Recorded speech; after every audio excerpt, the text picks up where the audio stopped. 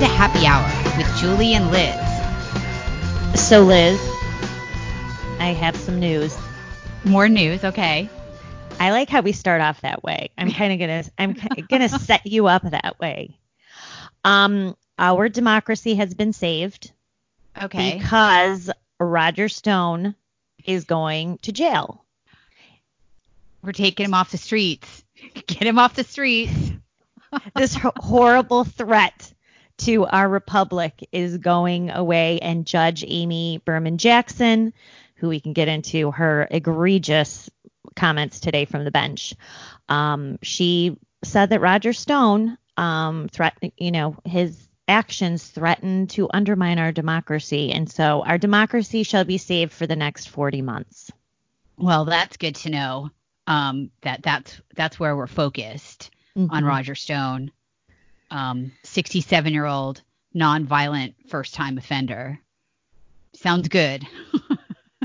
Yeah, so we are recording this podcast for our listener who we just finished up. Judge Jackson just finished up her diatribe against Roger Stone and made all kinds of weird political accusations and basically told America how we all should feel about Roger Stone because, that's what federal judges are hired to do. So we can get into that a little bit. But Liz, do you want to give a little background about what Roger Stone was accused of and how we got to this lowly place? I gladly. So Roger Stone was really an associate of Trump's, and he was an associate before the campaign. He didn't have an official campaign capacity. So he's just someone that had worked for Trump in the past, and I'm sure they kept in touch, but he didn't have an official title or anything like that. He was convicted on 7 counts of obstruction of justice, which happens on an hourly basis from our DOJ betters, if you will. So 7 counts of obstruction of justice, witness tampering, and making false statements to Congress. Which is just the biggest joke of all. Let's just say that up front. Not a crime that's been prosecuted in the past, but okay. So that's what he was convicted of. Today was the sentencing. There was a hubbub because the 4 prosecutors that were involved in this made a sentencing recommendation that Stone be given 7 to 9 years, which is outrageous. And the DOJ overruled them, and they got very pissy and left. So then the president tweeted about it, which made it even more controversial because whatever the president does is instantly a controversy and also freakish and controversial, and that he thought it was unfair. And then, of course, the accusations came that Trump was interfering with Attorney General Barr's running of the Justice Department, and the president was interfering in political prosecutions. So anyway, today was the big day. Roger Stone tried to get his case retried because it turns out that the foreman of the jury is a lawyer who's like a politically active Trump hater. Right. I'm not sure how that slipped through the cracks. And the retrial was denied, and she went on. Berman Jackson decided and she was going to go forward with the sentencing. And so today was the sentencing, and Roger Stone was sentenced to 40 months in prison. And let's I have the original Roger Stone indictment in front of me. Now let's remember too, we all remember how the FBI swooped in under Robert Mueller and raided Roger Stone's house, in the pre-dawn hours. And with CNN. Liz, what are you suggesting? I mean, they are gumshoe reporters. They are so good at their job that they just really sensed that was going to happen. I know everybody knows that the journalists are very lazy, and the idea that they just worked hard to figure out that there was going to be a raid on Roger Stone's house is just ridiculous. And I think there's some journalists actually that are trying to FOIA communications between the DOJ and the Mueller team and CNN about this issue, but believe it or not, the documents are not forthcoming. What? I know.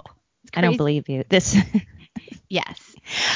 So I have the indictment in front of me, and it's really important for people to understand. And the judge went out of her way today. I mean, it was really outrageous what went down in this courtroom today and the comments that she made. But she basically is saying, even though she tried to give credibility to what we now know is the hoax of Russian collusion, and she's basically saying it doesn't matter, that Robert Mueller's investigation came up empty-handed on the charges of collusion. It still doesn't change the facts that Stone misled the House Intelligence Committee. But it's important to note that the opening of the indictment against Roger Stone is predicated on the idea that the Russians hacked the DNC. And its very first introduction in this indictment talks about the security company that was hired to determine that the Russians hacked the DNC. Now, we know who that security company is, right? Yes. This is CrowdStrike.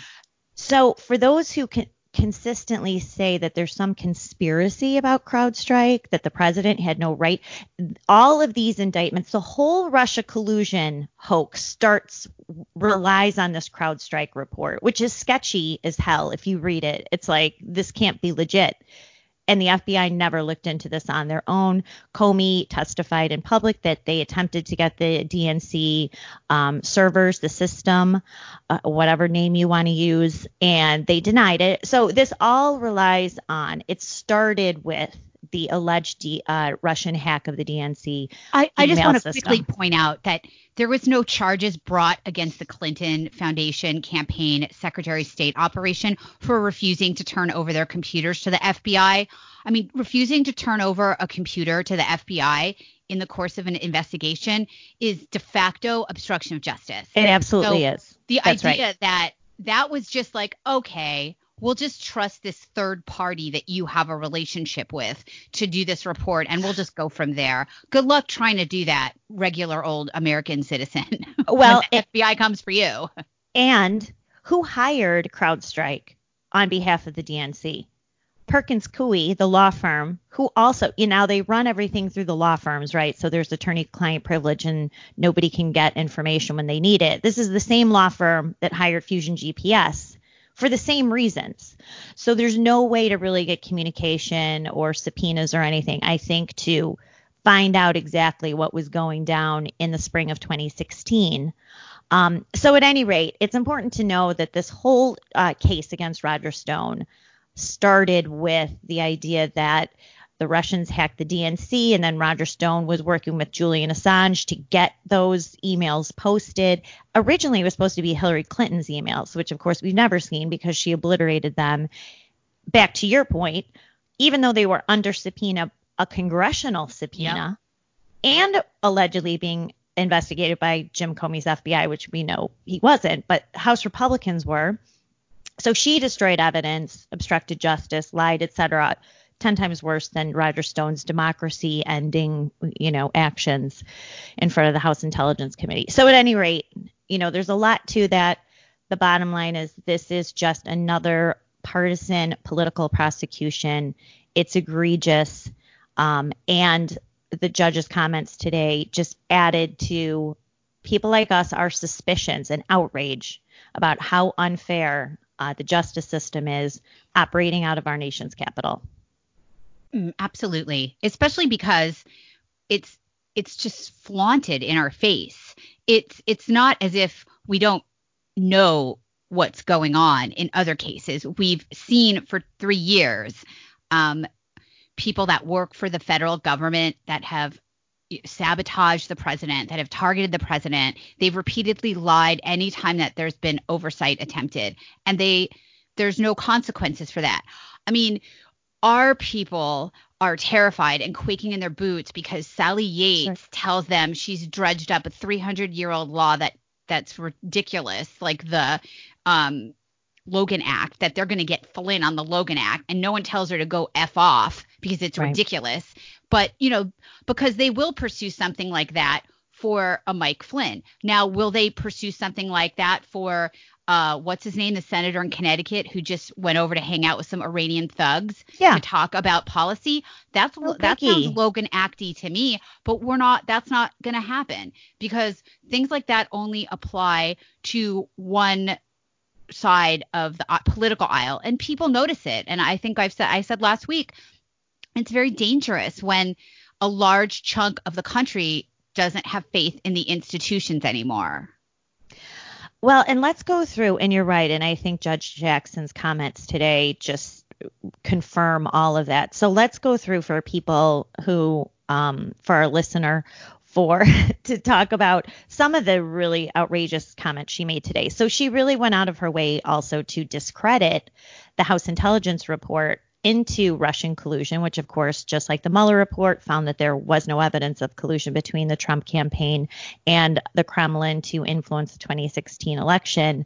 She went out of her way to discredit that several times, claiming that Stone's actions prevented an accurate report coming out of the House Intelligence Committee, which was at the time led by Devin Nunes. She attempted to revive the Russian collusion hoax. She hinted that Trump shouldn't pardon Roger Stone. She brought up the Scooter Libby case, which for some odd reason, don't know why that would be relevant. She covered up for this partisan political jurist that you just mentioned, saying that they were under tremendous pressure and they acted, fairly and impartially. And also made some unnecessary personal attacks against Roger Stone, saying something because who is the guy, Credico, what's his first name? There's so many names floating around. The guy that he allegedly Credico, Randy Credico. Randy, I was going to say Roger. Because he said he forgave Roger, that was just Roger being Roger or whatever. And the judge, Jackson, said, well, that just proves that he's a better person than you are, said that to Roger Stone. Now, Amy Jackson went on for 40 minutes after she took her brief recess, this long, drawn-out monologue, and finally rendered her decision, but not before throwing – and the big one, accused Roger Stone of lying to cover up for Donald Trump. She actually said that. There's nothing in the indictment about that. There's no evidence that was any part of it. Right? These people just talk ominously, but they never have any specifics. What was Roger Stone covering up? And if he was, how does she know it if he obstructed? What makes no sense? Point. Well, exactly. How was he covering up? And then she also said, aside from that, he didn't need to cover anything. He shouldn't have suggested that Randy Credico should have pleaded the fifth, because he would have been in friendly company, because at the time Congress was run by Republicans. What does that have to do with anything? They were under assault by the Mueller investigation. So it had nothing to do at that point with the House Intelligence Committee. So she's just spewing all of this. Guarantee you she has not read the House Intelligence Committee report. I'm sure she hasn't. Nobody she can't even in get DC has, apparently. Nobody has in DC. Seriously. Masha Yovanovitch hasn't.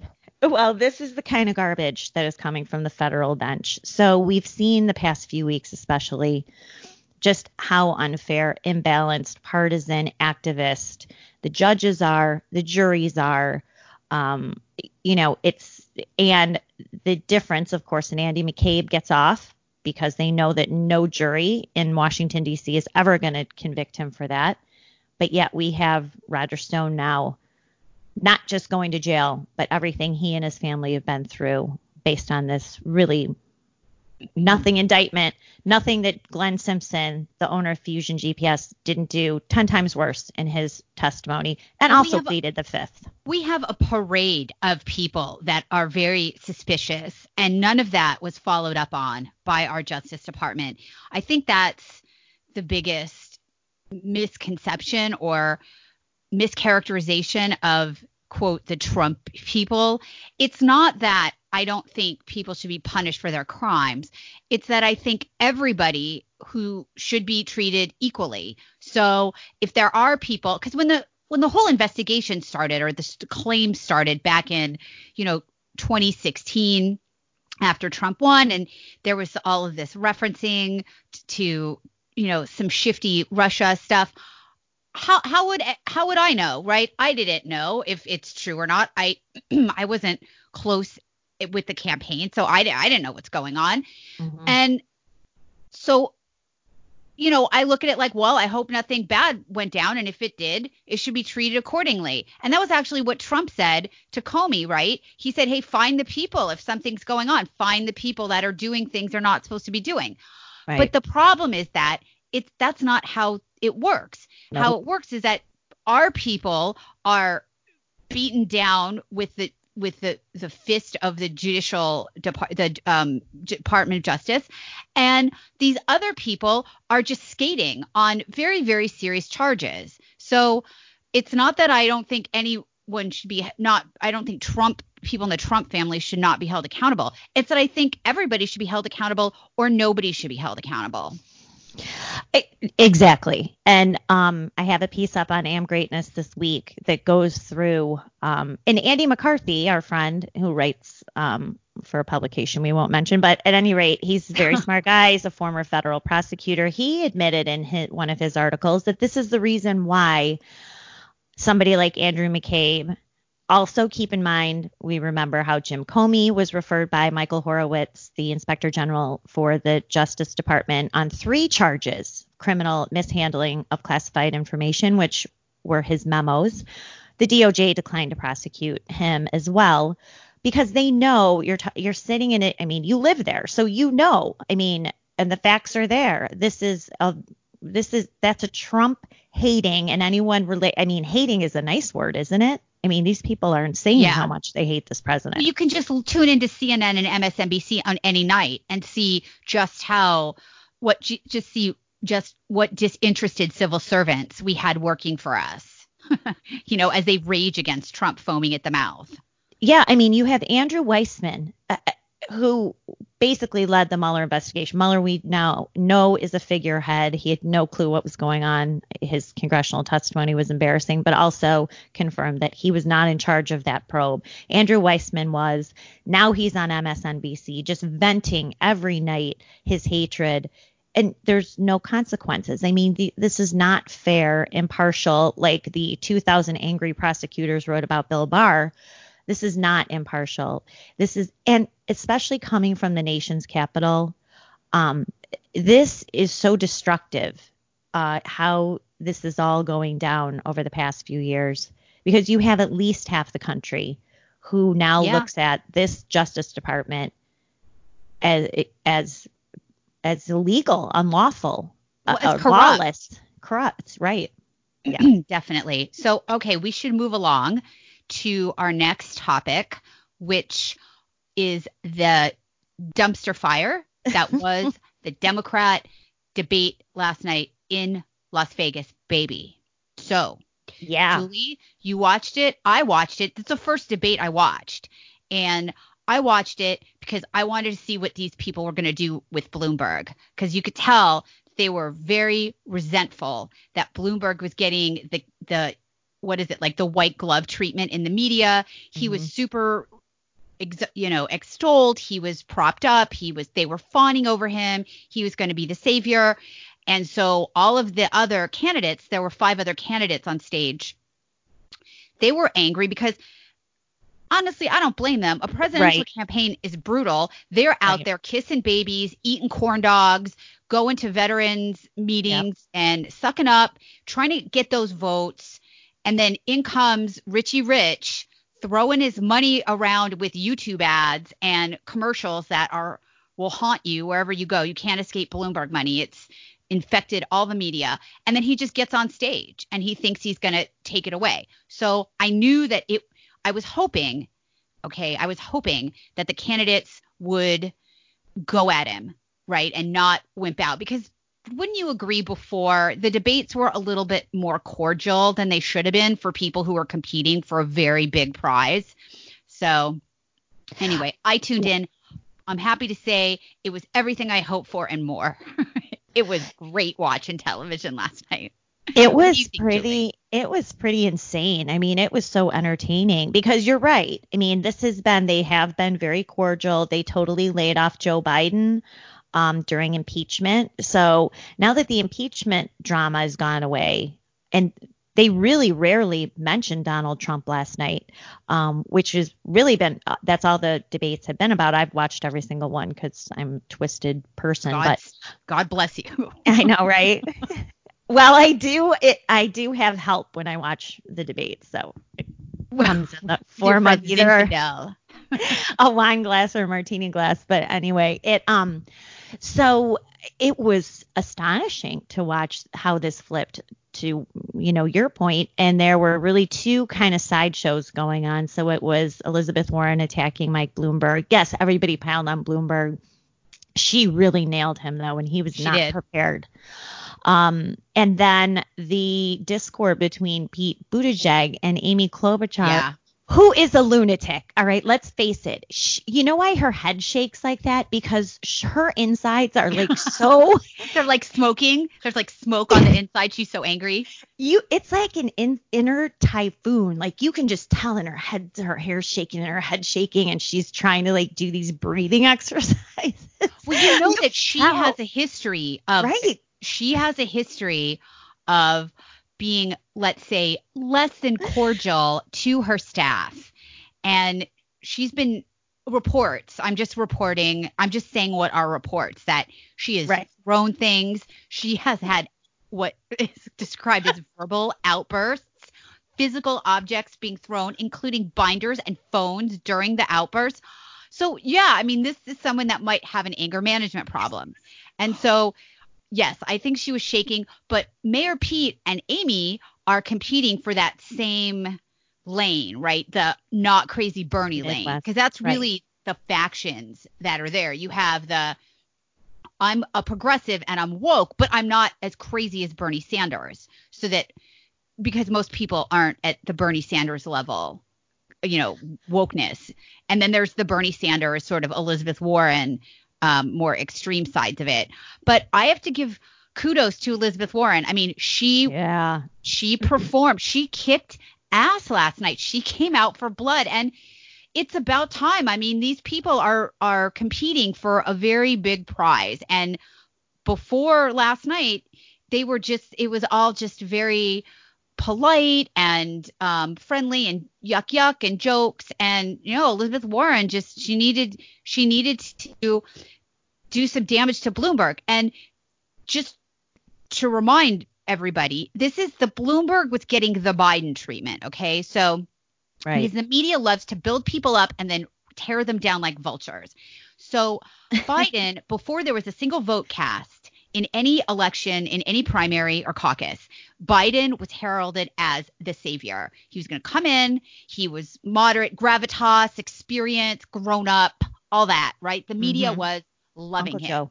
Right. Then we have the Iowa caucus, and he just down the toilet. I mean, he had a couple questionable debate appearances as I was bleeding. I mean, just some weird things, freaky things. And he sounded confused, disoriented, whatever, also on the campaign trail.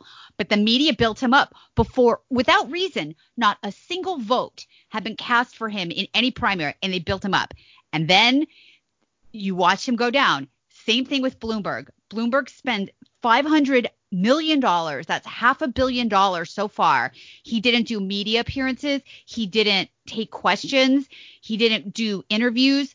And this is the first time he's appeared with his opponents and had to answer questions. And boy, did he eat it.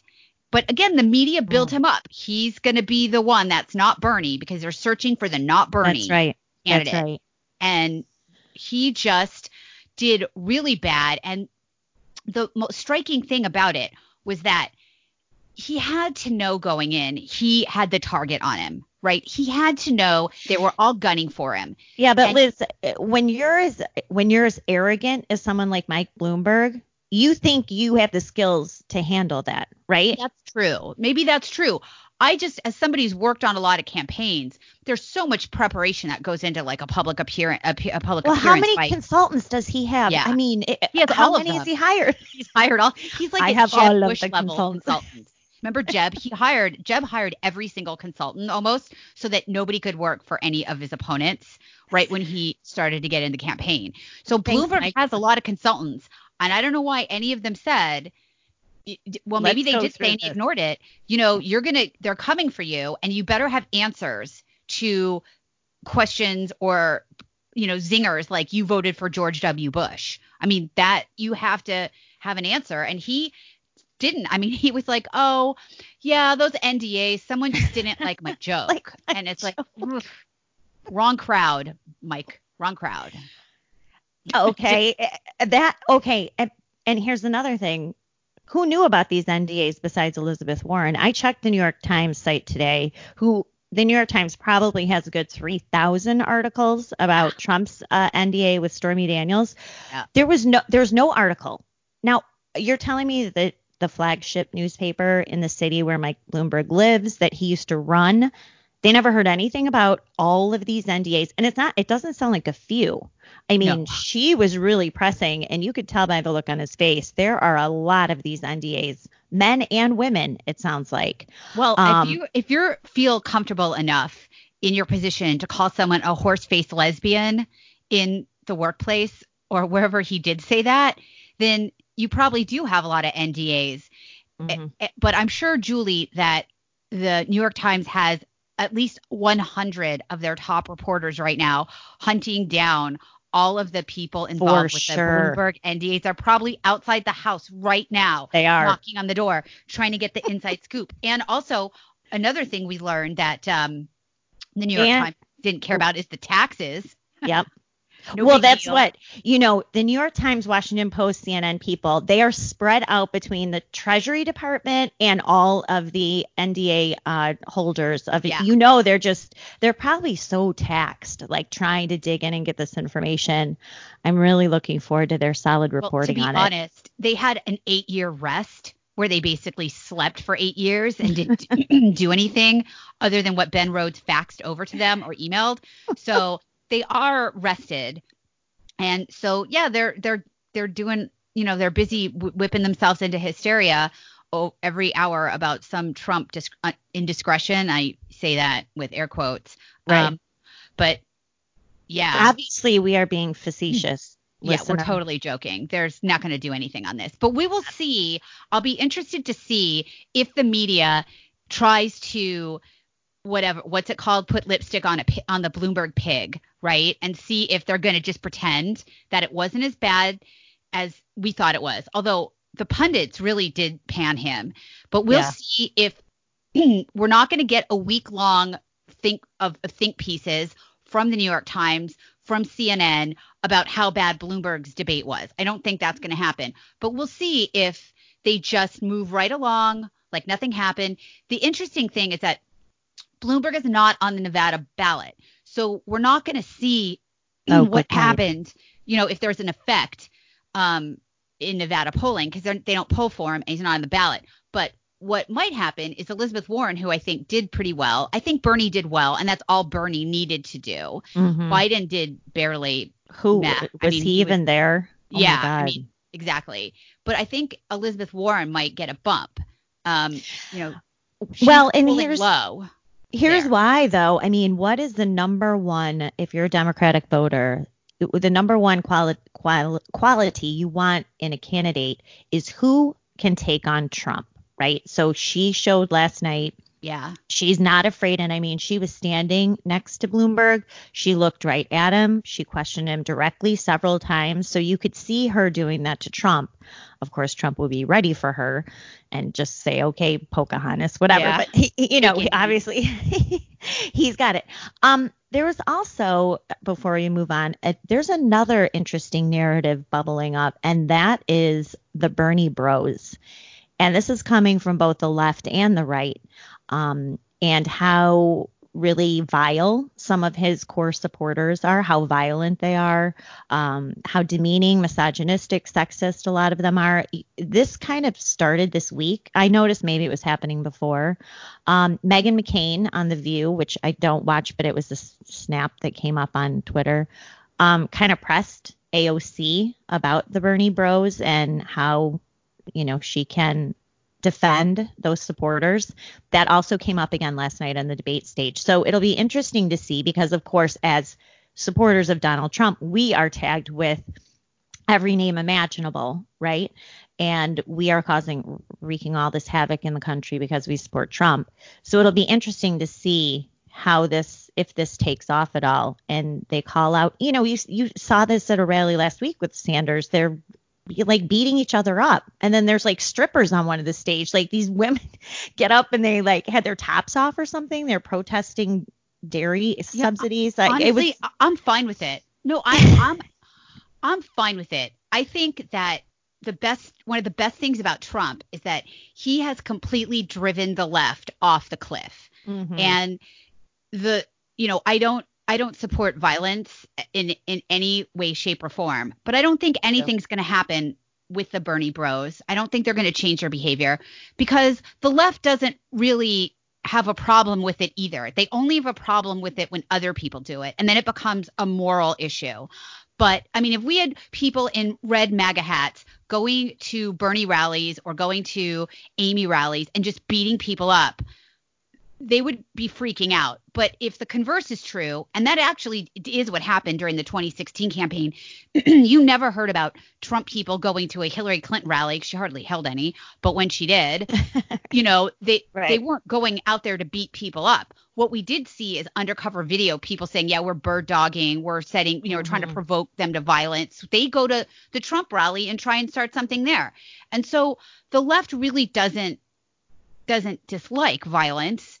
If it's in the service of they something, see it as justified. Right. Exactly. Right. So, I mean, look, what did you think was going to happen if you wear the red MAGA hat, Julie? Obviously, you're going to get beat up, right? That's their attitude. Or not even a MAGA hat. Maybe it's a hat that's red and it looks like it could say MAGA, but it doesn't. Like that poor guy in Florida who got beat up for making that mistake. So I don't really see. I know it's a controversy, and I saw AOC get asked about it. But again, that's not, the media isn't going to focus on that, because just like they don't talk about Antifa, right? They don't talk about Antifa violence either. They just gloss over it, even though when the Jussie Smollett hoax started, before it started to sound very suspicious, they had theme music set up for the segments, right? They created their own theme music and graphics because it was so awful. Then all of a sudden it sounded fishy and we just moved on very quickly. So I don't see anything resulting. No, I don't think anything will result. I just think it's an interesting kind of backstory. Another way to kind of discredit Bernie, because of course he's the leading candidate, and I'm all for violence. I don't care. Like, go ahead.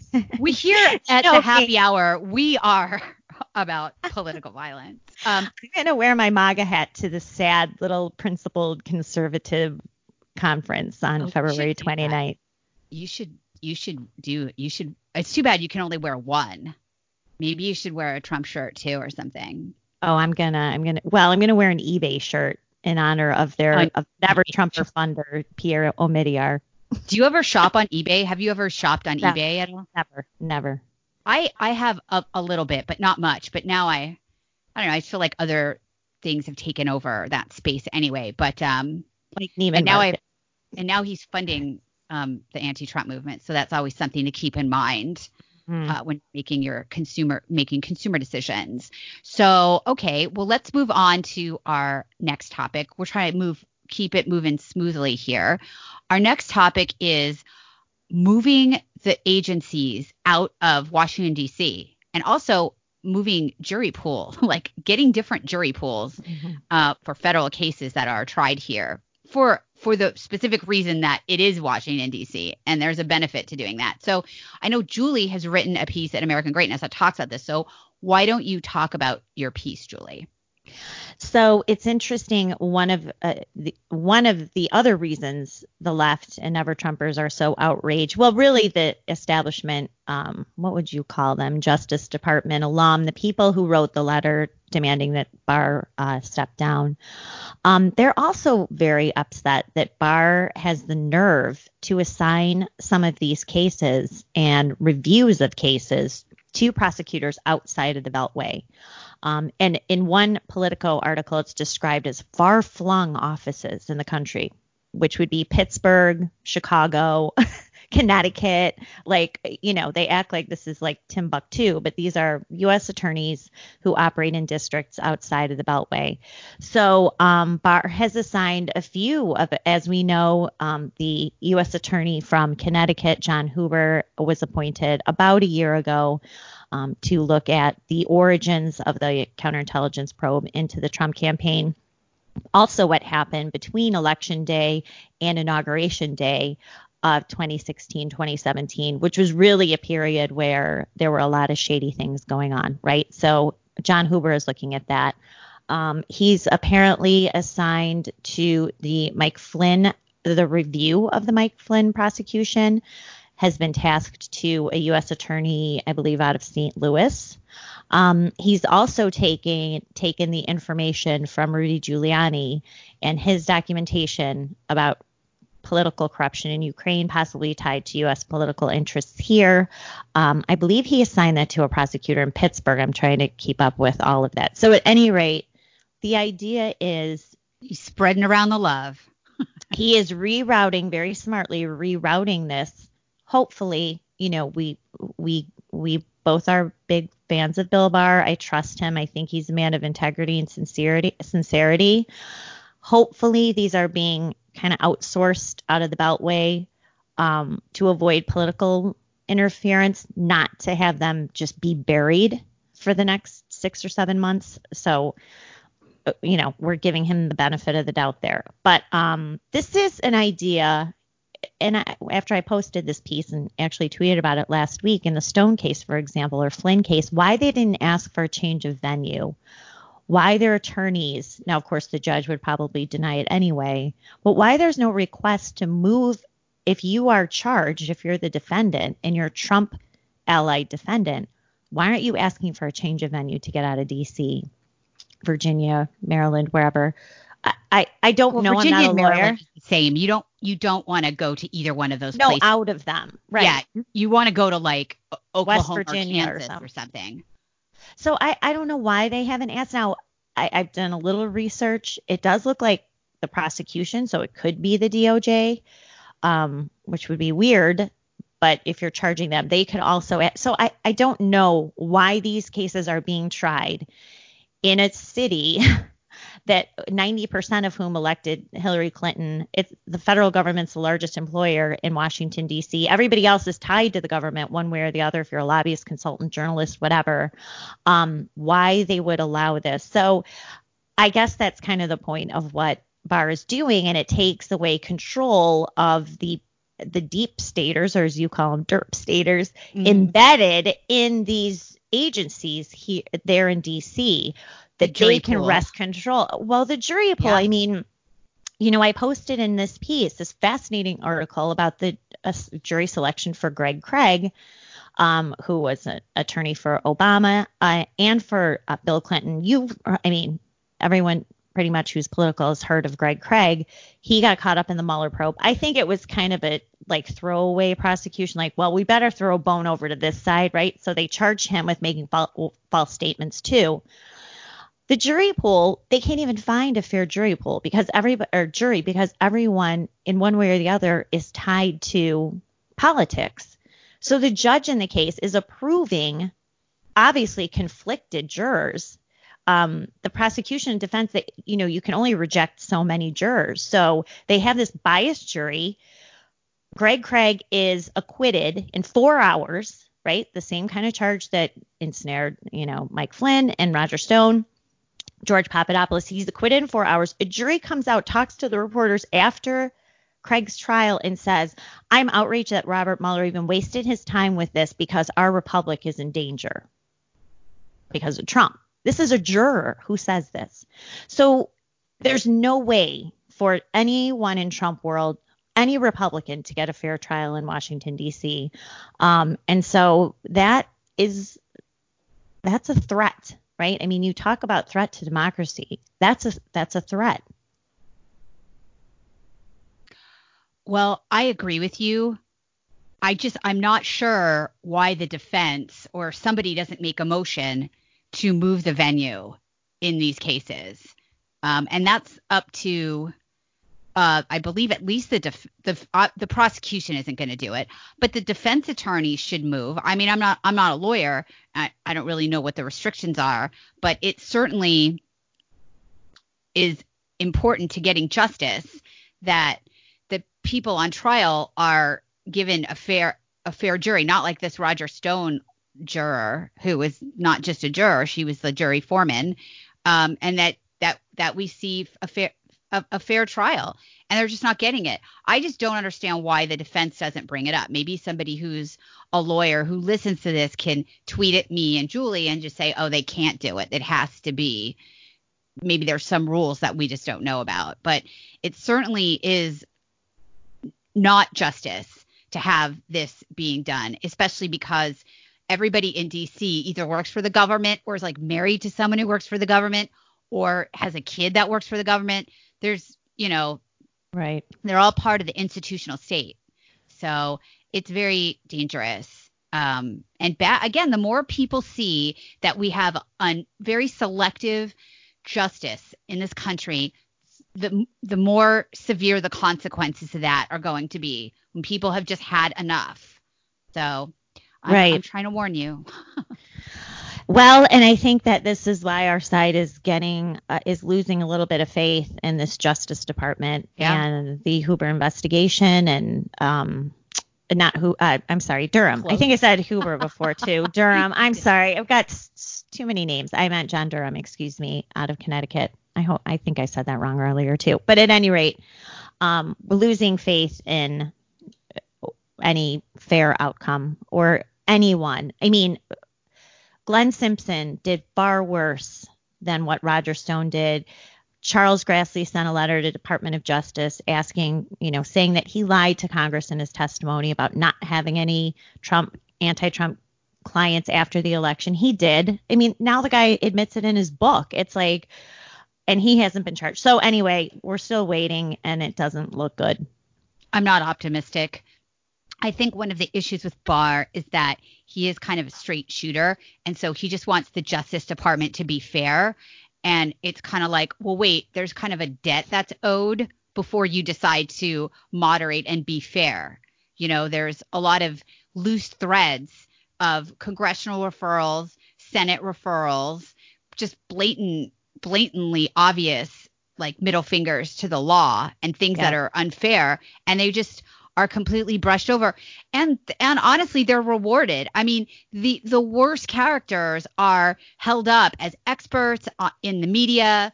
They're probably still leaking. They have cohorts in the government that still work.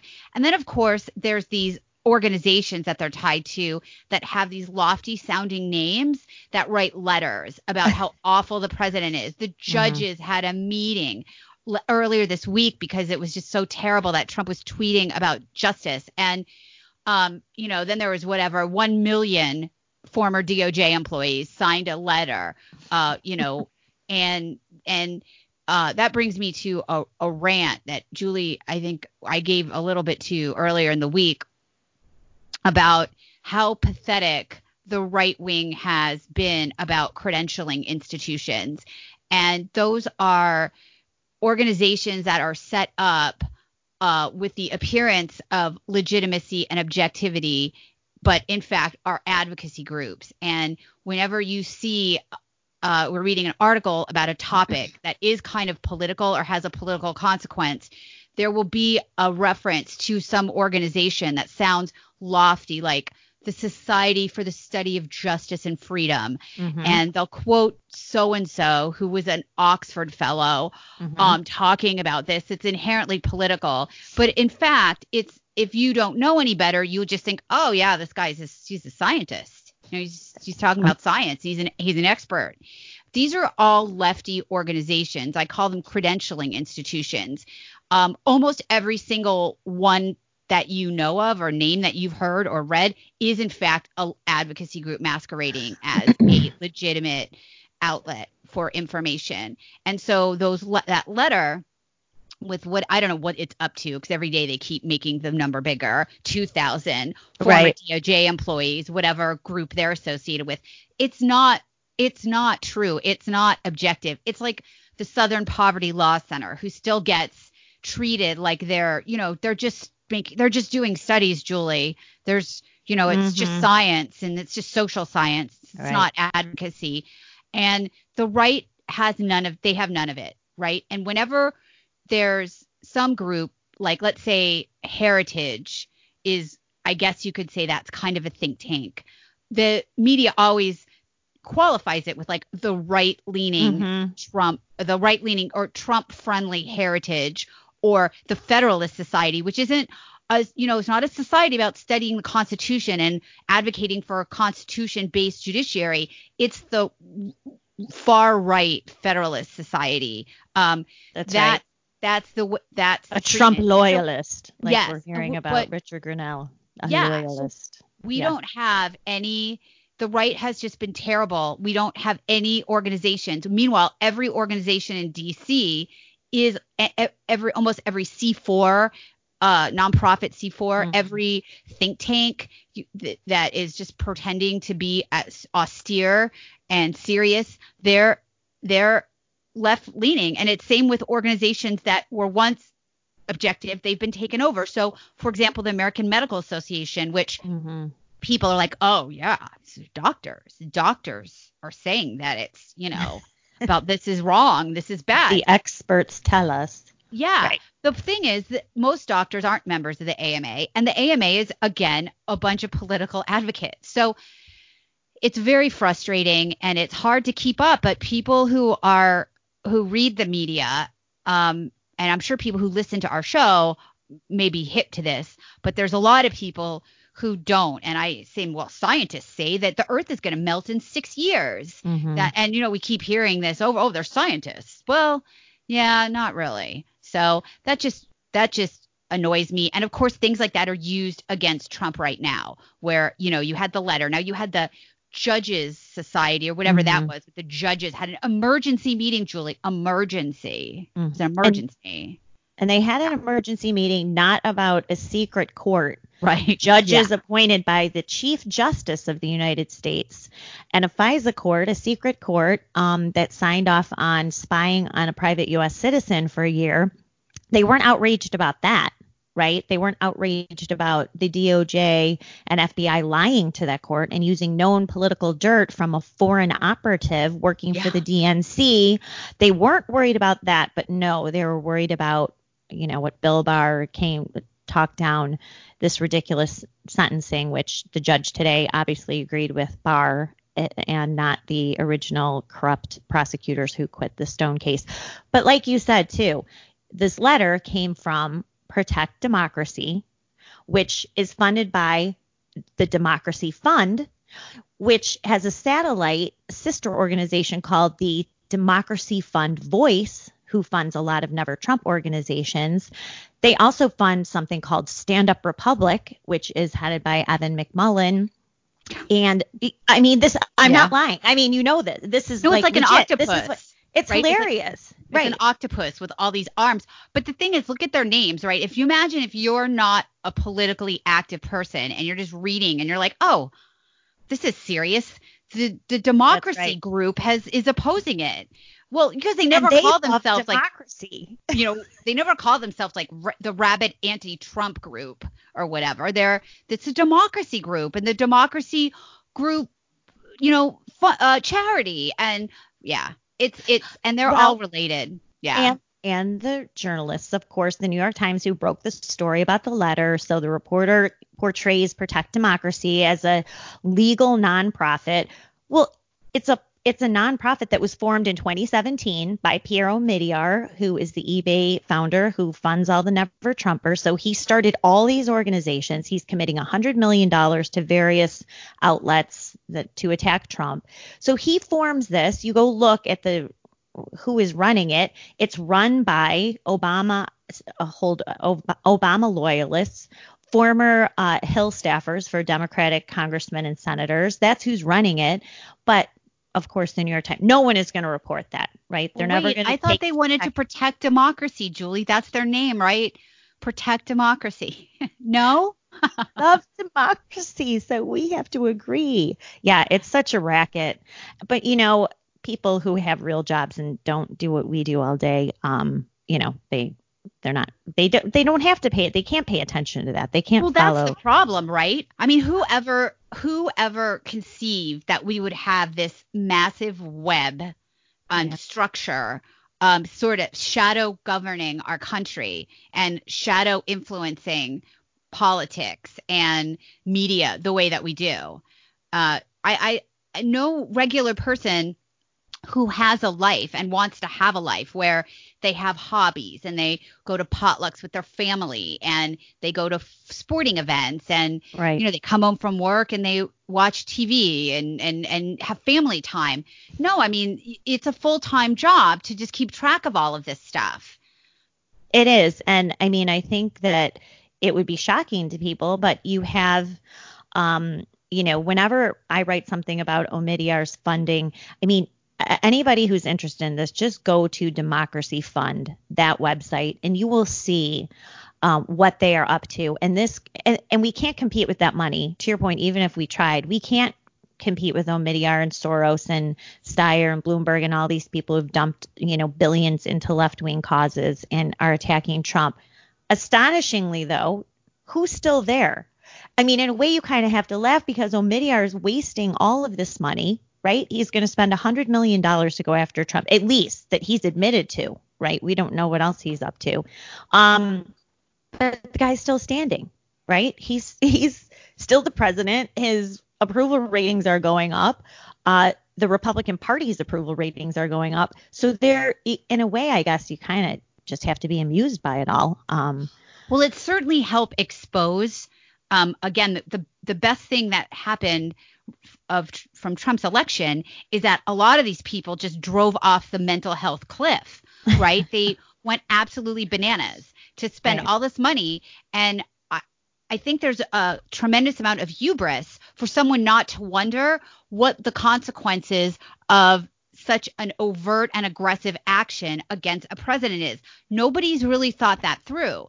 If they got rid of Trump, let's say these are fake charges. Let's say he did get impeached and removed by the Senate. What would happen next? What do they think would happen to all of the people who Right. voted for Trump? Do they think that they'll just be like, oh, okay, and move along and become little sheep that are, pliable? No one's thinking what the consequences are. In fact, because no one was thinking about the consequences of a bunch of elitists that were owned by special corporate interests for so long and warmongers, that we would get someone like Trump. They still don't understand. Trump is in and of himself a consequence of That's a similar right. behavior. And the response is, well, let's just do more of it. Maybe we just need to be more in your face. So again, like Bloomberg, what is the point? $500 million this guy has spent, and he's been campaigning for 10 weeks. That is Right. bananas. Right. Well, and I think that that's where you see this fear on the left and the right about how powerful these money interests are to persuade, to convince either the public of XYZ, buy off congressmen or whatever. That's fine. That's been going on forever. But you look at the Fusion GPS operation. Who knew that was going on? I certainly didn't. Who would know that? You don't think that there are people who are that sketchy, who are that corrupt, who are such whores, right? Who will take whatever, who will meet with, this British agent and make up this dossier, take it to the FBI, take it to the State Department, and plant this, meet with journalists, starting in July of 2016 to cover up for the DNC's imploding convention. So this was a pivot away from. Who would have thought that was going on? You don't. Yeah. It's pretty serious. At least you want to think that you can't take everyone's political bias entirely out of them. Everybody has, different political tendencies, but you would like to think that, these are professionals. And I know if someone hands me a document and says, I have these secret documents or I have this information for you, I'm going to vet it. And if they burn me, I'm not going to want to run something that might be not true because I don't want to look bad, or I wouldn't let one of my writers do something like that because I don't want American greatness to look bad. So, but that's all out the window. And again, like back to this Trump consequence, right, is these people are just naked partisans now. They're not journalists. They're not professionals. They're so biased that they get a copy of this dossier and nobody says this sounds kind of crazy. It doesn't even and seasoned national security reporters who have seen actual legitimate things didn't say, well, this doesn't sound like a piece of intelligence. This sounds like a lot of crap. Nobody said that because they desperately wanted, the clicks. They wanted all these people, the reporters especially, they know Glenn Simpson, right? He used to be a reporter for the Wall Street Journal. They know his gig, right? They're all friends. So like even in his book, he says, I called up my old buddy, Tom Hamburger from the Washington Post, and I met with him in Philadelphia to get, feed him this information from the dossier. Plus, Christopher Steele has long-time relationships with people deep in our government. I mean, Jonathan Weiner, is it Weiner? I'm going to call him Weiner. I don't even care. Okay. Jonathan Weiner. There's emails dating back to 2014. Hey, my good friend Chris Steele has this information about Ukraine. I'm going to pass this along. So everybody knew Simpson's deal. Everybody knew Christopher Steele's gig. David Kramer, who worked for John McCain, friends with Glenn Simpson for over a decade. Like these people knew exactly what was going down, but they lied, right? Oh, this former MI6 agent, he's Western intelligence source, right? Yes. Wasn't that how they said it? Yeah, when they knew where he was coming from. So at any rate, well, they knew he was a mercenary at the very least. And when you're dealing with people who are mercenaries, you do. It's not that what they say isn't true. It's that you do have to kind of assess like what the motivation is, and if you're willing as a journalist or someone in the media to, assist basically someone's project. So, this is the consequence of Trump, is that these people are just naked. They've been revealed to be just completely naked partisans and not really professionals. No, I mean, they're all part of the same racket and just corrupt and deceivious people. And they're willing to trash any institution. They're willing to ruin anyone's reputation, their personal, professional lives, to hold on to power. I mean, that's really what it boils down to. So anyway. All right. Well, that's our podcast for rant. That's our rant. We're thinking about maybe doing more than once a week, but we're working on it because we're still getting our feet wet. Is that I guess that's the saying, that we're getting our feet wet. Yeah. On this podcast thing. But hope you've enjoyed the show. And we'll be back next week, right, Julie? I believe so. Yeah. You'll be back. Can't stay away. I can't. You're right. Okay. Have a great week, and we'll talk to you next week. We'll be at CPAC. So we have to figure out how to do that because we'll be at CPAC. Wow. All right, guys. Have a good week. Bye. Bye. Thanks for listening to Happy Hour with Julie and Liz. We'll see you next week.